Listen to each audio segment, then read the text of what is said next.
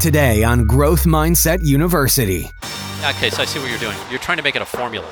I know, because your listeners want a formula, because we all want a formula, right? So you're just like, Jim, I know you've never done this, but tell us the formula. And what I'm going to tell you is... You're listening to Growth Mindset University, educating tomorrow's leaders with lessons from today's entrepreneurial elite. It's a progressive new age of business we find ourselves in, and we'll help you find the success you seek by listening to today's industry professionals and thought leaders teach us the lessons we should have learned in school but didn't. Now, please welcome your host, Jordan Paris. Today on the podcast, I've got with me Jim McKelvey. Jim co-founded the payments firm Square with Jack Dorsey in 2009 after he had trouble selling a $2,000 piece of art from his studio. He currently ranks on the Forbes 400 list of the world's richest people, clocking in with, at this time, when I'm recording this, a net worth of $2.6 billion. He's up about $100 million this week, I happen to notice. And of course, he doesn't know that. He doesn't know how much he's up this week. He doesn't even know his net worth, as you'll see, as you'll hear in this interview. He's a really humble guy. Anyhow, he remains on Square's board, but has started a new company called Invisibly, which powers micropayments for journalism and publishing. And as a serial entrepreneur, he's started at least 7 companies ranging from a CD cabinet maker to a glass-blowing studio. He also sits on the board of the Federal Reserve Bank of St. Louis and started a nonprofit, LaunchCode, to teach people how to program. And in March 2020, he released a book, which is the subject of our conversation today, called The Innovation Stack. And it details what it means to be a true entrepreneur and what it takes to build a resilient, world-changing company, which he has done several times over, most notably with Square. And this was a great conversation. We talked seemingly for 40 minutes, the first 40 minutes, about copying. I don't know that there are any other podcasts out there quite like this one. This was a unique conversation for Growth Mindset University and the podcast world. I really enjoyed my conversation with Jim. And it's funny, I presented an idea of a new product to Jim about 20 or so minutes in. And the way that he questioned and probed about the idea and asking me, is that really the best way to go about it, Jordan? He had me thinking differently about the idea within a minute. And I guess that's what bringing an idea to a multi-billionaire can do. It can have you thinking very differently, very quickly. And I hope that this conversation may even make you start thinking differently about some things in the entrepreneurial world as well. Now you can share this episode of Growth Mindset University with Jim McKelvey with the link jordanparis.com/EP205. That is jordanparis.com/EP205. That's the link that you can send to your friends and your family and perhaps your business partner. And now without further ado, please enjoy my conversation with the co-founder of Square, Jim McKelvey. I long for the day when I can just, when I've really, really made it and I don't need to rely on social media. But it makes me money right now. It's your job. It's your job. I know. Yeah, you got to do it.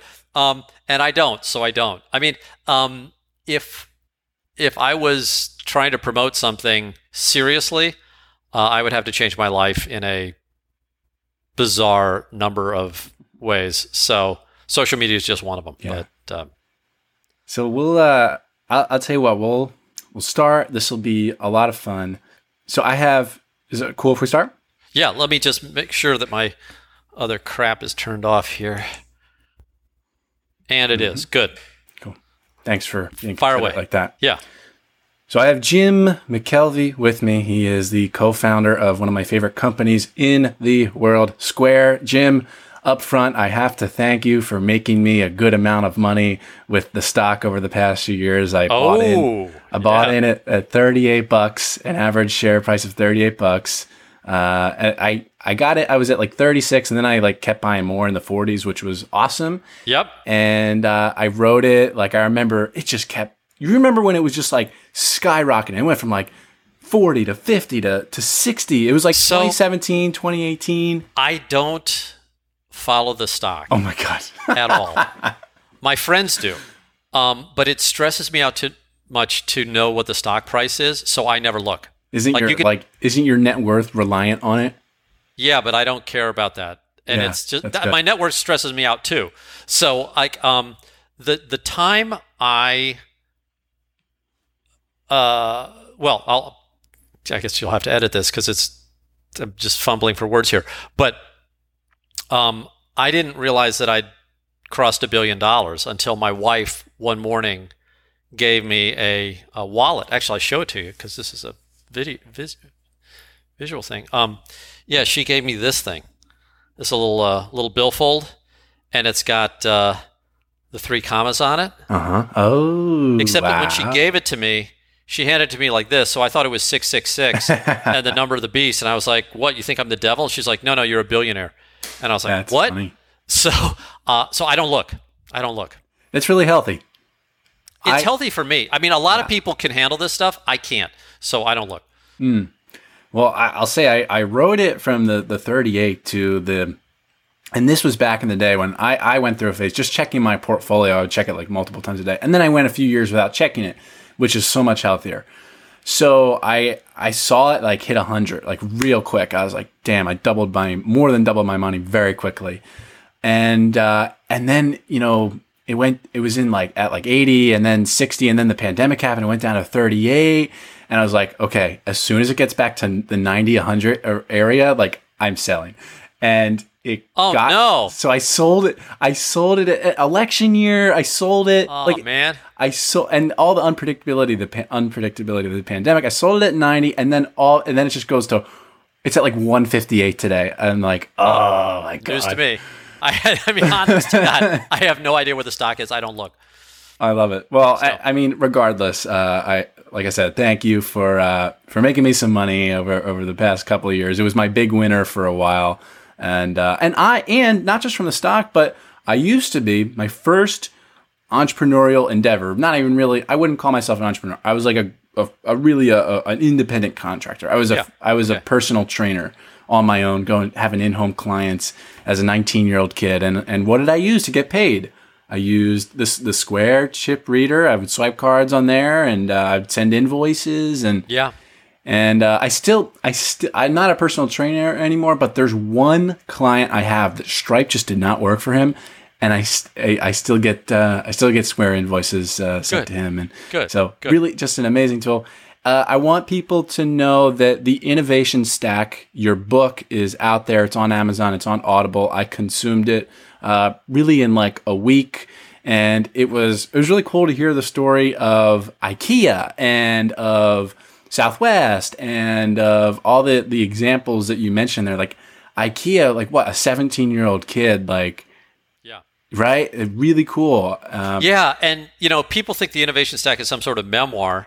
And it's not. I mean, Square's one of the examples, but I really saw this pattern, and that's why I wrote the book, because, look, nobody wants to hear about one company, or if you do, you're weird, but something that is a phenomenon that's repeatable, that's interesting. Yes, certainly. So the Innovation Stack on Audible, on Amazon, comes highly recommended from yours truly, jimmckelvey.com as well. I want to really start here. We were, shooting the shit with the stock and whatnot. But one of my favorite quotes from the book: "The price of expressing an original thought is intellectual quarantine." And I related to that a lot. Wow. Can you explain that? You said it. Wow. Wow. I forgot I said it. No, it's so clear. God, I got to read this book. No, but you end up, if you're doing something that is different, people will not accept you.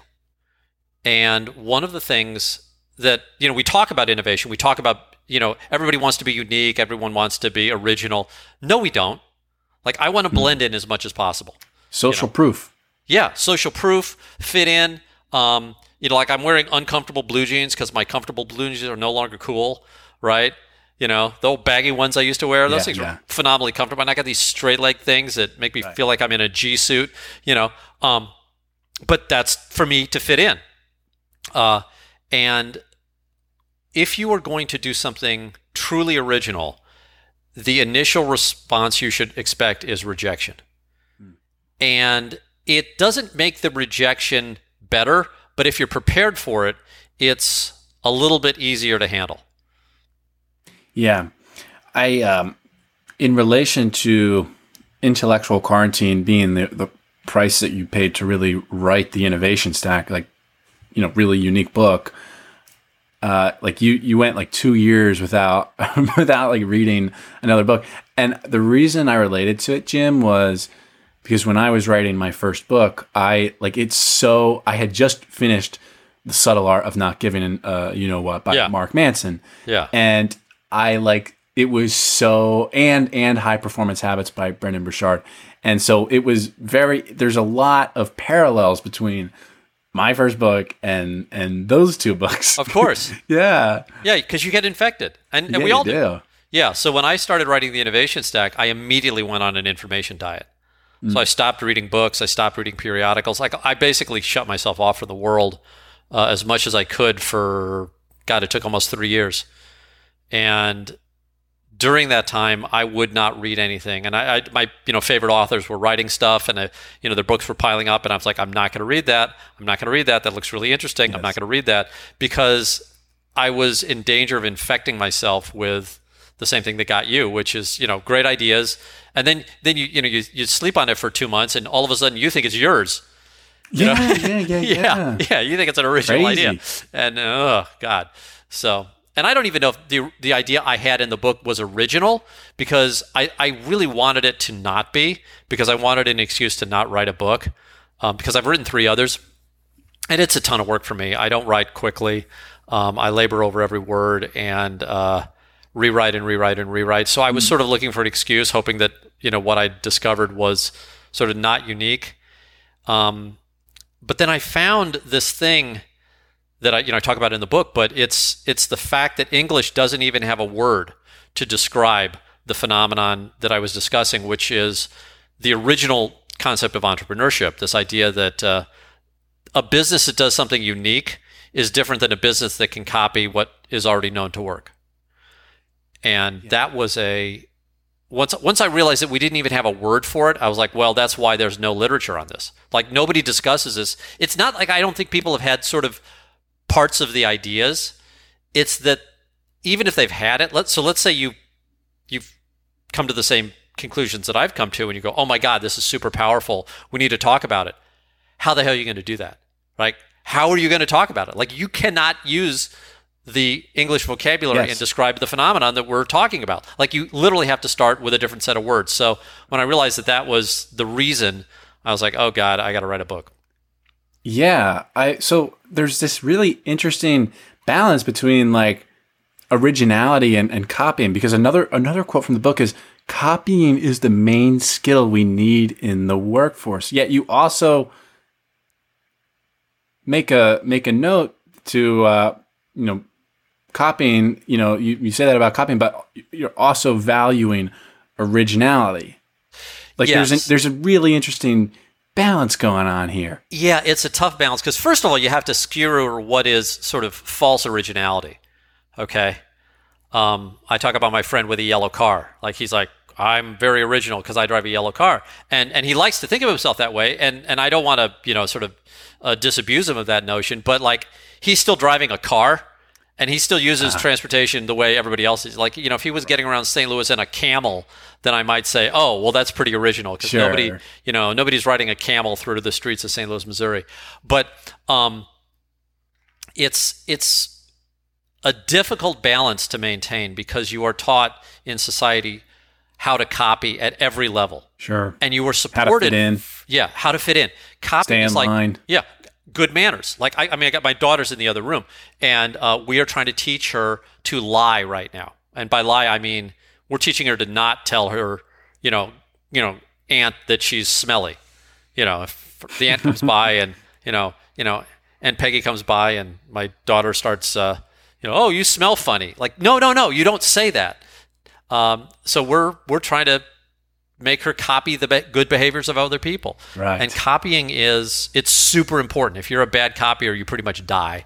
You literally die genetically, because you need a good copy of genes to even survive as an organism. But copying is just so important to all the stuff we do that you have to have respect for it. But then, while maintaining respect for copying, I believe it's important to then recognize when copying doesn't work.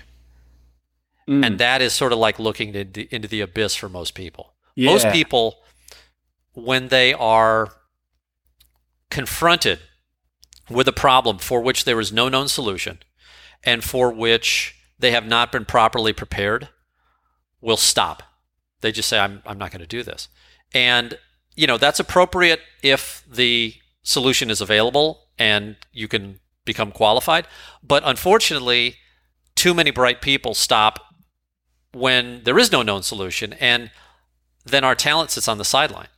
And actually, the person I wrote the book for is a lady who I think is super talented, but every time she comes up against a problem where she's not been trained and qualified to solve it, she says, well, I can't do this.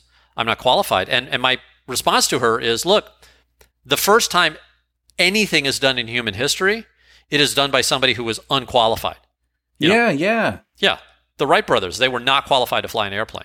And meanwhile, they had a super qualified person with like $50 million from the government, like competing against them, and he couldn't do it. Yeah. I mean, a guy with a bunch of credentials. But again, if you think about the act of actually piloting a plane, since a plane had not been built, no human on the planet was, a qualified pilot in a, heavier than air craft. But that doesn't mean we can't do it. It just means that the first time something's done, it's always done by somebody who is unqualified. Yeah. Applied to the business sense, I mean, you kind of talk about this. I mean, you were before Square, you were a glass blower. Yeah. Super unqualified in the world of credit cards and money and yes, finance. Wildly unqualified to do what we did. And I mean, Jack wasn't qualified in the world of finance either. No, he didn't know anything about it. He knew less than me because, like, I'd at least accepted credit cards as a business person. Jack had never even been a business person. So he didn't even know, like, the other side of the equation. What was he like? He was like 5 years old, right? I'm kidding, but he was like 17 or 18, I think. Yeah, I started working with him when he was 15. Yeah. And then we hooked up again at the start of Square, and that was, I guess he was in his early 30s. Oh, okay. Yeah. Got it. So applied to the business sense, this balance between originality and copying, like, think about in Square, what was copied, what was super original? So we copied everything we could, but with traditional credit card. Yeah, we copied everything we could up to the point where it impacted what we were building. So we had this goal to provide inexpensive, fair payments to small businesses and people.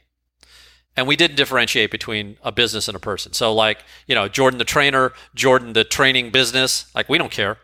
It's all going to probably go to the same account, right? It's probably all going to go to your checking. Like, you probably don't have, a whole different set of books for your personal training business. Maybe you do, but most personal trainers don't. When I was still training back, I did. It didn't matter. Yeah, it didn't matter, right? Your business of one, right? Army of one.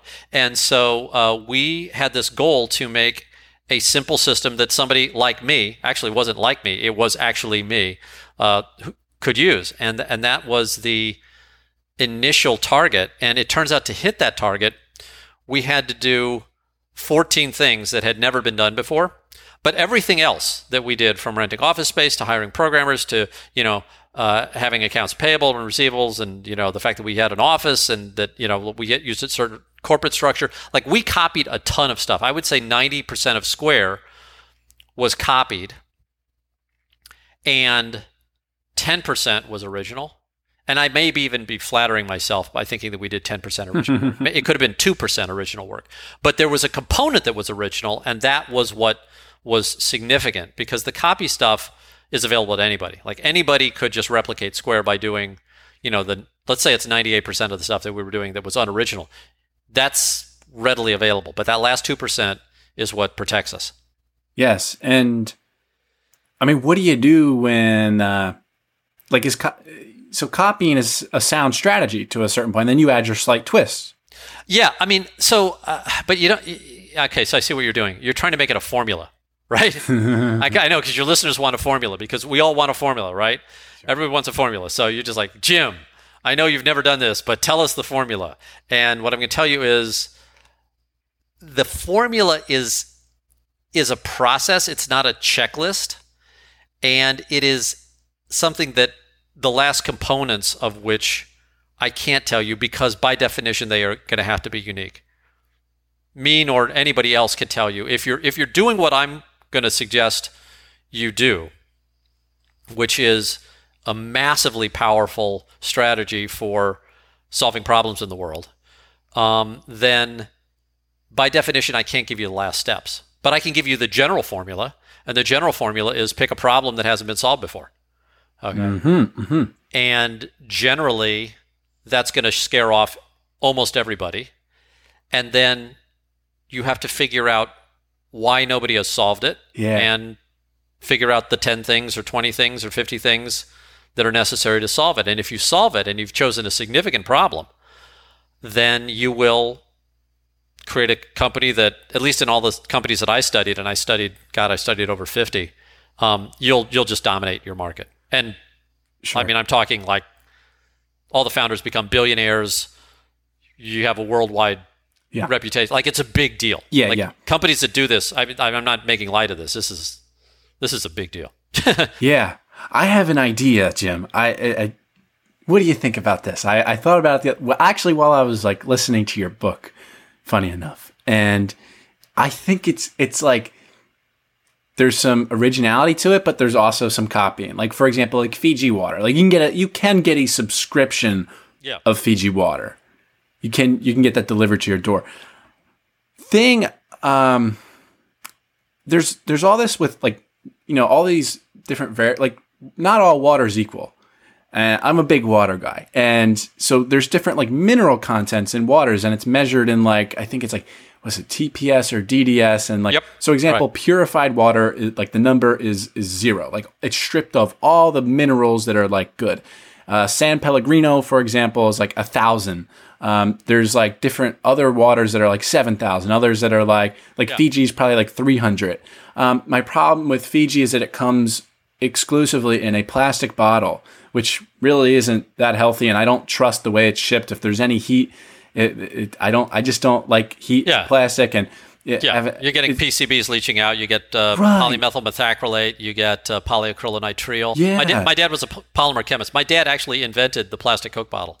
Oh, wow. So I can tell you, like, all this stuff that is leaching out of your pure water bottle into your pure body. Yeah. So but Jim, I don't like drinking from plastic ever. I was thinking a water subscription solution. You get 64 or 80 ounces shipped to you per day, different levels of subscription, however much water you want to drink in a day. Comes to you every week in a package, enough for like 4 per day, 4 16-ounce bottles per day, perhaps in aluminum or glass, and it has a very high mineral content. So, like, I mean, really, change your water, change your life, I believe. And look, in Florida, the water's not minerally rich. It's filled with chemicals. Like, I don't know. I just went to Whole Foods right now, and I just got some water in called I don't even know what it's called, but it's from the Australian Alps, and it's in aluminum, and it says "Murder Your Thirst" on it, which is pretty cool. It's badass water, but like, oh yeah, I've had a bottle of that. Can. It's a can. It comes in a can because they don't bottle it. But yeah, I've seen. So I feel like there's a good balance here between like originality of the service and the value proposition and the copy, like, and the cause and this is funny because I actually have a water subscription. Yes. And who is it? So there was a taste test in the United States of the best water, and the winning water happens to be the St. Louis Municipal Water Supply. We beat Colorado Springs in the finals. Wow. And you've heard of Dasani? Yeah, horrible, I think. You can taste the difference between Dasani? Yeah, the pH is 4.0, and it's purified garbage with no mineral content, and it's So Dasani sources a lot of their water from the St. Louis Municipal Water Supply. No way. Yeah. But what I would say is this. Maybe it's a placebo in my head. Well, so I used to win a lot of money betting people that they couldn't differentiate vodkas. I made thousands of dollars on that bet. But I have a water subscription. It's called I Have Water. Like I literally have a swimming pool full of stuff that tastes better than most of the stuff that's sold in bottles. Mm-hmm. Here's the thing. What is the problem that you are trying to solve? Is the problem you're trying to solve one that you can't get good tasting water? It's not taste. It's about health. It's about health. Okay. So you're worried about the pH or the mineral content? Both. Okay. Well, I mean, so, the jury's out on whether high pH or low pH is good for you. Okay. And there are camps on both sides that are non-scientific that will argue that. And in Florida, there's a bunch of low pH bias. But I guess here's the question. If you can actually tell the difference and it actually makes a difference, then I would think you would have an interesting product. But yes. What I would say before you do that is there is a lot of existing technology. I mean, reverse osmosis to start, mm-hmm. and then remineralization. Oh. So like instead of having a bottle show up every day, which is environmentally disastrous, like I've already got water coming into my house. Like if I could just make it taste good and hit whatever pH you could hit. Yeah. Like, I mean, that would be my solution because I would want to fill my swimming pool with it. Right. Yeah. A lot less waste this way. Yeah. I get it. Okay. So, but again, like you focus on the problem. Like what's the problem? And is it health? Is it really the fact that your water is the wrong pH, or are you eating too many damn tomatoes? More about the mineralization. Right. Tomatoes are very inflammatory and acidic, but that's a different conversation. But yeah, I get it. I think. I mean, it doesn't aim to serve the average American. It aims to serve like I'm a health freak. Like I strive on just making my diet perfect. I do treat myself. I absolutely do. Yeah. But I like worry about everything down to the water. So like the person like you need to take up smoking, man. Like I need to send you a pack. I got a pack of Herb Kelleher's cigarettes. I don't have it in my office, but like he gave me a signed pack of Cools, and I'll you need to start smoking or something and just get over this health kick. Not to be unhealthy, but like the people who worry about their health obsessively tend to be less healthy than the people who just sort of get over it. It's the same thing with happiness, by the way. Like the people who are worried about whether they're happy are some of the least happy people that I think, I do this for self-actualization. I was like, oh, really? Well, I was just hanging out with my buddy. Like, I don't schedule time for self-actualization. So I would say, not to give life advice here, but you open the can of worms. Like, I would say, if you enjoy it, if it makes you happy, absolutely do it up to that level. Yeah. But beyond that level, you're just stressing yourself out. Yeah. Okay. I'm glad I asked. I'm glad I ran it by you, and the more you focus on something, it's like the harder you try, the worse you do. Sometimes. Yeah, I mean, well, up to a point, you want to get your reps in. You want to get your. Definitely. Doing the work is super important. And like I would just watch the Michael Jordan documentary on Netflix, Last Dance, yes. And people were talking about Jordan being a jerk. Like, well, he was such a jerk. He's such a jerk. He's like a jerk. I was like, no. The guy wanted to win, and he was trying to bring a team with him. And some of the techniques he used were, pretty intimidating. But, these were all grown men on a national sports team. And I didn't feel like he was a jerk. I felt like he was very driven. And I mean, look at the results. I mean, that should really be what matters. Yeah. And I was like, I've cracked the whip harder than he has on occasion. And, sometimes Sometimes that's what's necessary. Sure. Yeah. You don't want to live there, but Uh-huh. you got to be willing to visit. Yeah, yeah. Jim, picking up on the earlier thread about copying, a company that copies a lot, Amazon. What do you think about Amazon? Are they too big? Are they too predatory? I know you had a run-in with them where they tried to copy you. Yeah, so I love the fact that I'm hawking a book right now and I'm about to knock Amazon. That's like so stupid, but what the hell? Let's do it. Amazon's the reason I wrote the Innovation Stack, and the reason I wrote it was because Amazon did what they're very good at doing, which is they copied Square and started a competing product. And this was while we were still a startup. And we were terrified because when Amazon does this, the startup dies. And it had happened in every case that we looked for. Because the first thing we did, we wanted to find a company that we could copy and say, oh, well, this company beat Amazon. Nobody beat Amazon. It was a null set. So all of a sudden we were on our own, and then we looked at what we could do, and we realized that we couldn't do that much differently than we were already doing. So we basically kept doing what we were already doing, i.e. we didn't change anything, including matching Amazon's price, which I guess we could have done, but that would have been stupid because then we'd have literally lost money on every transaction.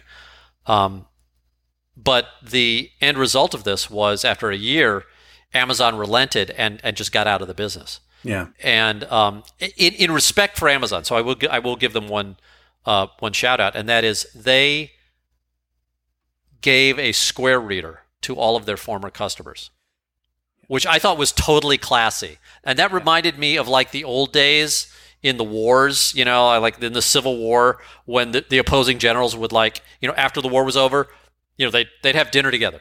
Oh, wow. Like it was there was this civility to military conflict that has basically been eliminated in the last 100 years. But it used to be that warring parties could still break bread together. I think there were some warring generals that probably get along better than some congressmen today. And yet, when Amazon relented, they did it in a cool way. But yes. But the reason I wrote the book was that I couldn't explain why. So I was happy we won, but I was like, what the hell happened? And I felt like somebody who'd been, tossed out of an airliner at 30,000 feet and survived the drop. Yes. Well, sorry, go ahead. No. I mean, because it was almost survivor guilt. It was like, why are we the only company that has ever survived Amazon? What did we do differently? And what happened? And they undercut your price. Yeah, they undercut our price, but they undercut everybody's price. But that always works for them. It didn't work in this case. Because you did we had an nothing. Well, it turns out that it's more than nothing. You stuck to your guns. You stuck to your innovation stack. We had this thing that protected us. And I started looking for what protected us, and all of a sudden, so I started looking for other companies in similar situations throughout history. And I found I found a ton. I found a bunch of them. And then the problem with that was that all of them were historical examples, so all the founders were dead, So I couldn't go talk to somebody who was alive. And the problem with doing research in history is that you can confuse being correct with selection bias. So, for instance, if I'd just chosen the right examples, I could convince myself of anything. So I had. Yeah. So what I did. Cherry pick it. Yeah, you cherry pick, and then you think you're right. And I didn't want to do that. And I wasn't actually planning on writing a book. I just wanted to figure out if I was right or not. So I called up Herb Kelleher, who was the founder of Southwest Airlines, and they were one of the companies that I thought was a perfect example. And now Herb was still alive, and I flew down to see him. He was very gracious, gave me a day of his time, and I basically said, Mr. Kelleher, here's what I think I have found. Does it apply to what you have lived through? And he got real excited, and he said, yes. He said, you're looking at this as a way that I didn't look at it, but this is what we did, and this explains it. And he even added a few ideas that I hadn't thought of. And then and then he gave me a homework assignment. He's like, Jim, you need to tell the world. He's like, you need to write this. And that's what became the book. Yes. So I think now's then the appropriate time. People are probably wondering, what is the innovation stack? So it's really simple. It's this idea of invention being multiple steps. And this isn't the big idea. The big idea is how that manifests and all the different things that means. But just to explain, using an example of Southwest. Okay, so Southwest wanted to be a little regional airline, and they wanted to inexpensively fly people between 3 cities in Texas. Mm-hmm. It was Dallas, Houston, and I think San Antonio. But it was this little triangle. It was drawn on a napkin. And they said, well, we're just going to give, accessible, simple, cheap fares, right? And they got attacked mercilessly. They spent 4 years in court. They had all these injunctions. The airlines torpedoed their IPO. They had the government, all over them. I mean, like, it was a giant war, okay? And in responding to this war, like blocked fuel pumps and they had so much hostility targeted at them that the way they responded was not to give up, but to create something that allowed them to survive. And it wasn't just 1 or 2 things. It was like 40. Right. And they were doing all these things differently that nobody else was doing. Yeah. And all of a sudden, they had the most efficient airline in the world. Mm-hmm. Like, on the planet, Southwest Airlines was untouchable. And then the government deregulated air travel. And all of a sudden, you have this hyper competitive super being in the form of this regional Texas airline that just took over the globe. I mean, It didn't take over the globe. They stayed in the U.S., but their business model just trounced all the other airlines in the United States, and they became the biggest carrier in the U.S. And probably the most profitable too. I mean, I think. Oh God, yeah.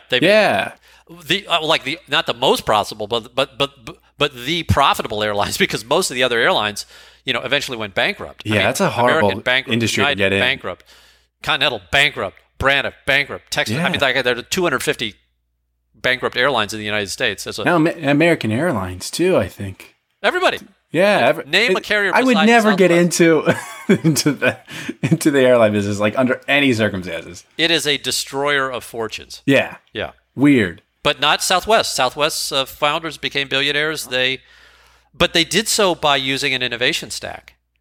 Like, the power that allowed Southwest to do that was exactly the same power that allowed Square to dominate its market. It allowed IKEA to become the biggest furniture store in the world. I mean, there are 50 examples. I only talk about a few in the book, but I mean, literally, you can pick industry after industry, and there are examples. And for example, like, it's in the book in great detail, and all the 40 things or the 16 things about Southwest, like their innovation stack. Yeah. Southwest wanted to do X, and because they wanted to do X, that means they also had to do this. And because they wanted to do that, then they had to do that too. And because they had to do that, then they had to do that. It's like this progression of, like, this iterative approach where one thing naturally, like, all right, I guess we got to do this now. We want to do this. So I hope that makes sense for people. But I mean, seriously, the innovation stack, I really enjoyed the book.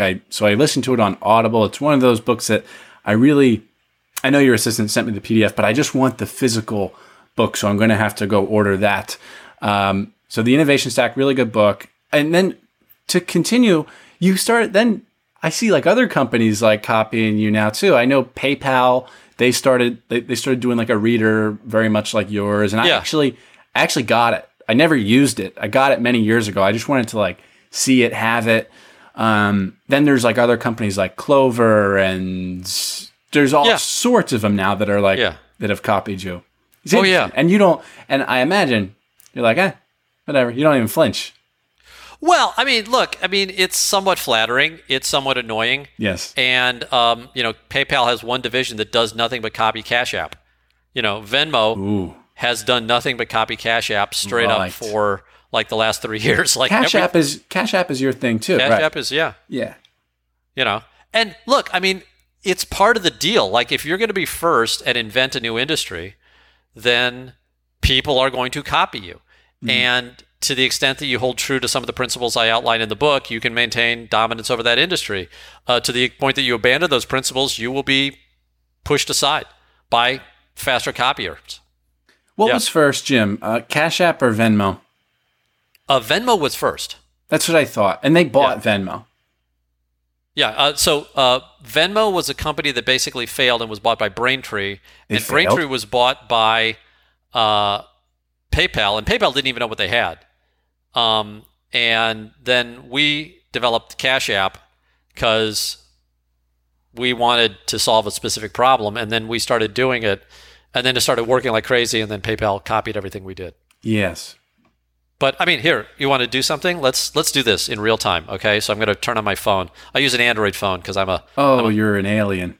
No, dude, the world uses Android, okay? Like the people I hang out with are not iPhone people. Wow. The people I hang out with are iPhone people. What does that say? That's interesting. I work in a bad part of town with guys that can't afford iPhones. Like you're not going to see my peeps carry Android, so I carry Android. But let's just take a look at the Android, the Google Play Store, okay? Mm-hmm. And we'll pull here the top charts, okay, of everything in the world.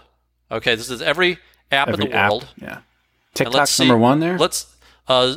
Zoom is number one. Oh, wow. TikTok is number two. This is in the world. What's number three in the world? Cash App.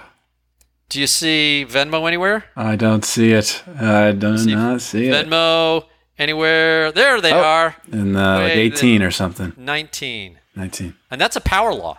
Okay, so, I mean, here's the thing. Copying is totally legit. And it works. And I do it like most of my life. Like I copy everything. Well, not everything. Almost everything. Mm-hmm. There's a point at which you should be willing to do something original, but it will be terrifying. And when I say terrifying, I mean literally evoking the fear response, evoking that part of your reptile brain that is trying to protect you.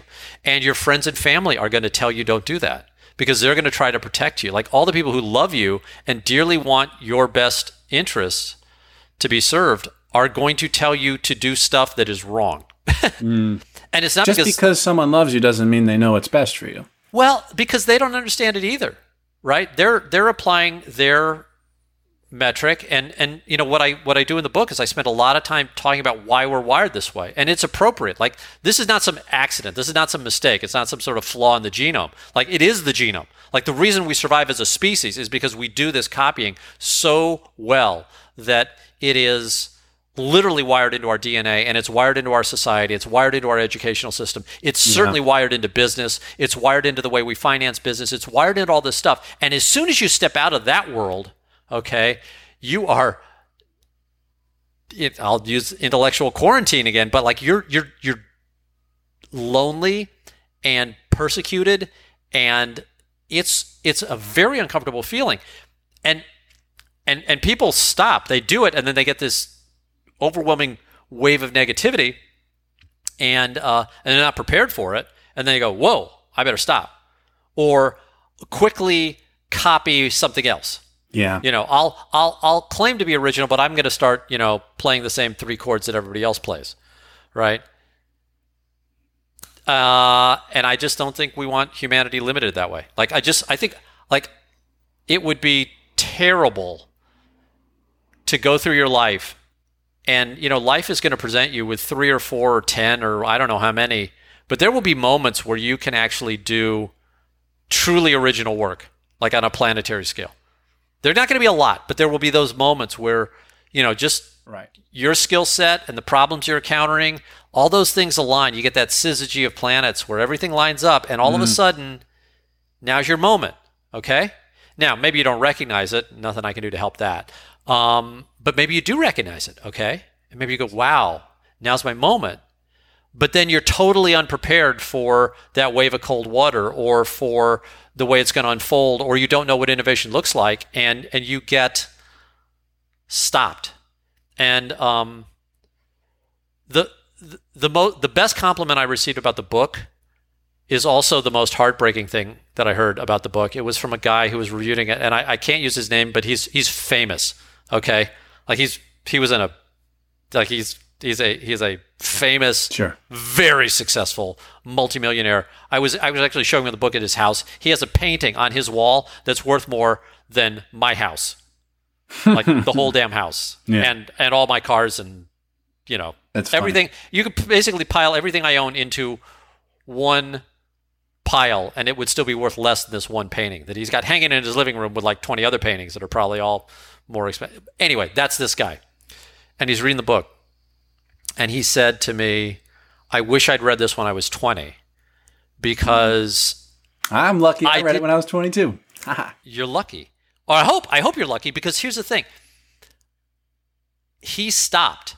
He said, I was doing this. I was halfway through what I think was an innovation stack that could have changed this whole business, and I quit because it was just too tough. He said, if I'd recognized that I was at least on a path that was sometimes successful, I might not have given up. And this is from a guy who, by any measure, has been wildly successful. Yeah. So, thank you to this guy. Well, permission to use his name. When is something that you talk about in the book, mastering the art of timing. Yes. And it is important. You do talk about that in the innovation stack. Jim, I have more questions, and I'm really enjoying this. Are you? Yeah. You're good on time right now? Yeah, I got till noon. So okay, perfect. So I guess I'll ask this one. I know what you did when Amazon undercut your price, but generally, I hate to try to fit this into a formula, but what are some guiding principles? What should you do when someone undercuts your price? First, know what kind of business you have. The first thing you need to know is, am I in a pack? In which case, you better respond. Or do I have an innovation stack? In which case, you can ignore it. Yeah. Okay. I mean, and this is the other thing about the book. A lot of the advice I give in the book is precisely the wrong thing to do if you are not an innovation stack company. Okay, then how does one create an innovation stack? Perhaps I already have a business. Is it too late? How would you go about it? You don't do it by sitting there going to some like management retreat and saying, we need to build one of these things, right? There's no checklist. It's so the process doesn't begin with innovation. Okay. The process begins with an original problem. Okay. So you can't just shortcut it and say, I want to have an innovation stack and I want to be a world dominant company. Therefore, I'm going to think really hard and do a bunch of stuff that nobody's done. Start with the original problem. Yeah. And that's sort of false innovation. That's the equivalent of, saying, well, I want to have unique DNA, so I'm just going to go irradiate the shit out of myself. Like I'm going to go stand in front of, what it was, a gamma rays that made Spider-Man, whatever that, I'm going to go volunteer for cleanup duty at Chernobyl and, sweep up polonium until I've rearranged my genetic code. And I guarantee you, if you do sweep up enough polonium, you'll rearrange your genetic code, and you probably won't like the results. Mm-hmm. There is a chance. Let's admit, there is a chance you will have superpowers. There is a chance. We cannot rule out the fact that the genetic code can be altered in some way that makes us better and makes you superpowered. But I don't like those odds. Yeah, right? I don't like them either. Okay, and sitting there and taking a company that should be copying and say, we're going to force innovation on this company is basically like, voluntary, putting on your yellow booties and heading to Chernobyl, right? So let's not do that. So the first step is recognize the difference. And this is why I spent so much time in the beginning of the book sort of harping on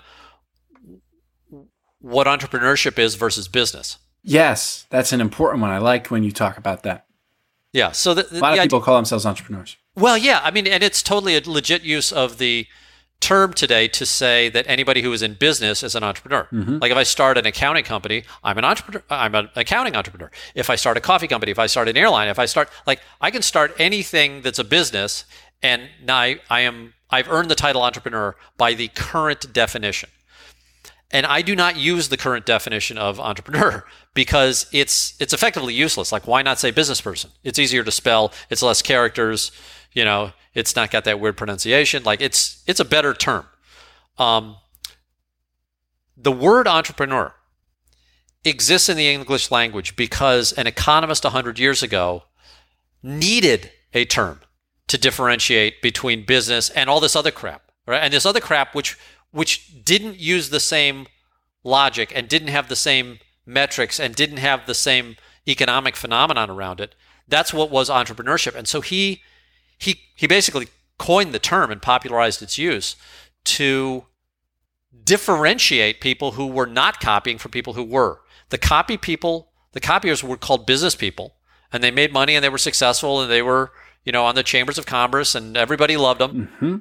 And the entrepreneurs were crazy, okay? But every once in a while, one of these crazy entrepreneurs would do something like, invent the auto industry, or, invent, the Bessemer steel process, or there were just these massive breakthroughs of entrepreneurship that literally moved the world forward. And then the business people came along behind them and copied. I see. Yes. I like that distinction. I would say, honestly, as much as I like to think of myself as an entrepreneur, I'm a business person. That's smart. I have a podcast production agency. We do Done For You podcasts. I'm not the only one that has done that, Jim. Yeah. No, I'm that's a business great. person. That's smart. You're making more money. I met one of the a guy, Curry was his last name, Adam Curry. He claims to have done the first podcast. He was originally he was a VJ on MTV. And I talked to Adam because I was trying to buy Curry.com from him because I needed his last name. So that's why I was talking to Adam. But he claims to have been the guy who invented it. Now, maybe that's true, maybe it isn't. But he's not some podcasting monster. He's not. There are 100 people who have podcasts that are way better than his. Better by sure. The objective measures. For sure. More listeners, more revenue, better sponsors. Mm-hmm. So being first doesn't guarantee anything. Definitely, it does not.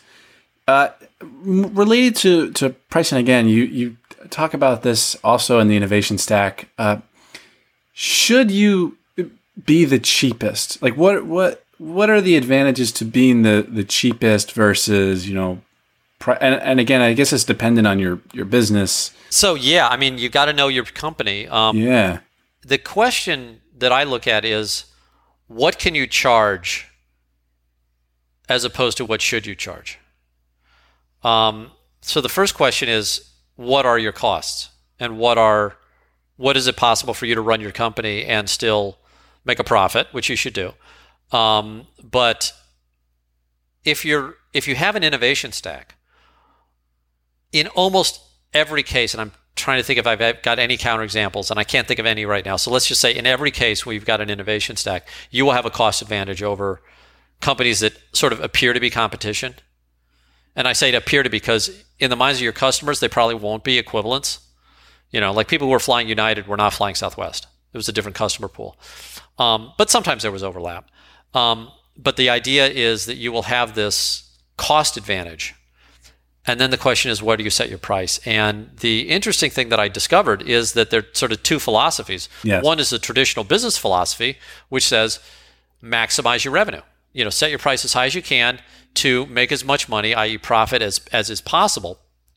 You can still have the lowest price in the market, but lowest being a comparative which you'll use to judge yourself against other companies.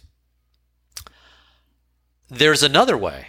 Herb was not focused on maximizing. No, Herb was not doing that. Neither was Comprod at IKEA or A.P. Giannini, who built the biggest bank in the world. Bank of Italy, yes, Bank of Yeah. America. So these are opportunities to price in a different way, and you price to maximize the utility of your customer. So you build something that your customer can consume in mass amounts, and you really increase the business massively. Mm-hmm. So, a quarter of the merchants at one point in the United States that were processing credit cards were using Square. Now, that wasn't a quarter of the credit card volume. You probably take all of Square's volume, it wouldn't add up to one Walmart. Walmart has one, merchant one mid. And, Walmart v. Square, I think we've passed them since then. But at the time, you could add up 2 million merchants, and they wouldn't add up to one Walmart. Unbelievable. But we had the volume. We had massive volume. And we would give our customers something that Walmart didn't have, which was they knew what they were going to pay, and Walmart didn't. Because even Mike Cook at Walmart told me they don't know what they have to pay for a charge card because the rules are so Byzantine. Weird. I don't know why everyone doesn't use Square. Like, I love walking into a business gym and they have the Square like cash like register, and I'm just like, yes, like they get it. Yeah, they get it, and it probably means their kitchen's cleaner, and it probably means right. a lot about other stuff too. Like totally. It's just, yeah, it's one of those things that, and I'm obviously highly biased on this, but I look at a company like that and I say, oh, these guys have questioned. Yeah. Some of the other questions, they're asking questions. They're not just sort of blindly, totally. Choking down some toast or micros. Product. Micros. Oh my God, I don't like that system, man. I remember being a server when I was 18 years old, and man, I don't. It's a complicated system, and just anyway. Yeah. The other, so I have two more questions before my final question, Jim. Okay. And the first one is, let me see here. Oh yes, disruption. And everyone's focused. Like I'm a disruptor. Why? You make the case for not focusing on disruption in the innovation stack. Why should people not focus on disruption? It's like one of your personal training clients saying, all I want to do is curls and biceps. It's like, no, you got, there's balance. So disruption is a side effect, and it's a rare side effect of normal business competition. It, interestingly enough, is not a side effect of entrepreneurial competition. So Southwest, IKEA, Bank of America, the companies that I study that build these innovation stacks basically create new markets. They're not disrupting old markets. And if you focus on disruption, you will be in danger of getting sucked into this copying mentality, because all you'll be doing is look, have we disrupted them yet? Have we disrupted them yet? Have you so let's say Square's job was to disrupt the banks.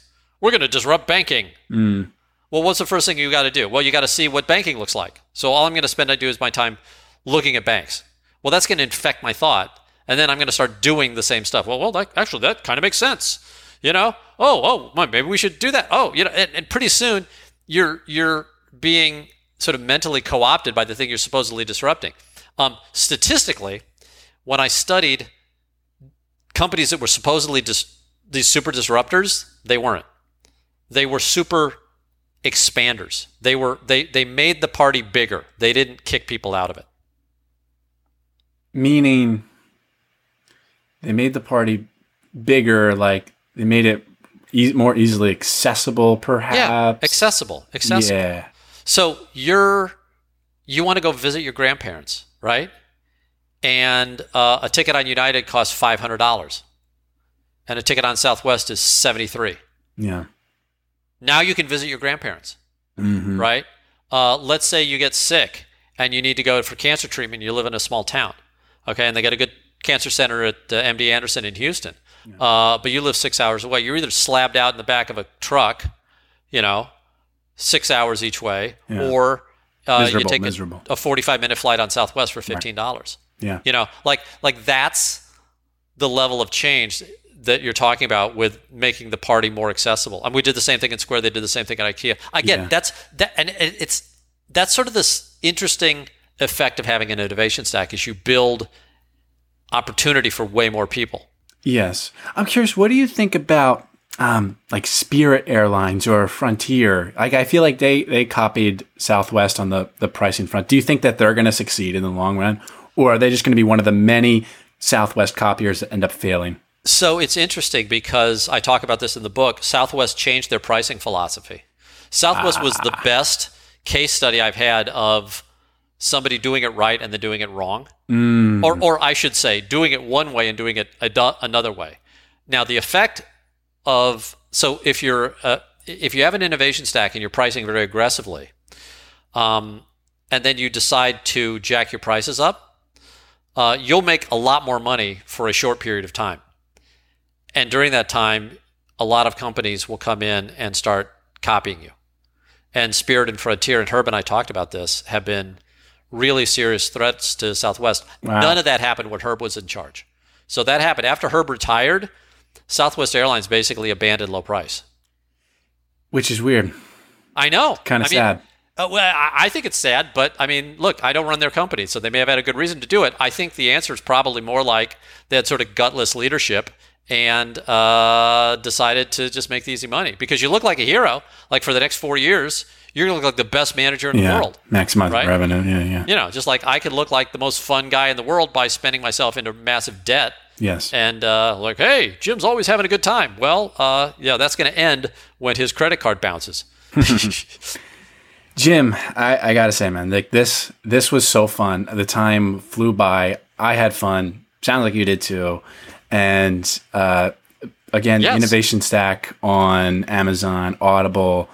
We've been talking about it for really the past hour. And jimmckelvey.com. Jim, I really, really appreciate it. My final question is, if you could teach a course at a university, a course of your creation or otherwise, what would it be? This is a question I ask everyone at the end. Oh, so I've done this. I teach glassblowing at Washington University. And that's what you'd want, like in the ideal world, that's what you wanted to, you wouldn't want to teach anything else. Awesome. Well, I mean, I could teach anything. I mean, they named the engineering school after me. So I could probably teach a class there. They'd probably have to take me. You know, I'm teaching in the art school, and the business school's offered to let me teach anything. So, like, no, I literally have had this problem, and I decided to teach glassblowing because it's super cool. Nice. So, but you know, I don't think a lot of this stuff is appropriate in a university context. I think a lot of this is learned on the streets. Yes. So, absolutely. Well, Jim McKelvey, you're the man. Thank you very much. Jordan, this is super fun. Congrats. We've reached the end of this episode of Growth Mindset University. For more keys to success and methods to inspire your entrepreneurial spirit, head to jordanparis.com/course and enroll in our free course to elevate your podcast to the next level. Be sure to pass the show along to someone you know who will benefit from the lessons learned in each episode, and we'll catch you and them on the next episode of Growth Mindset University.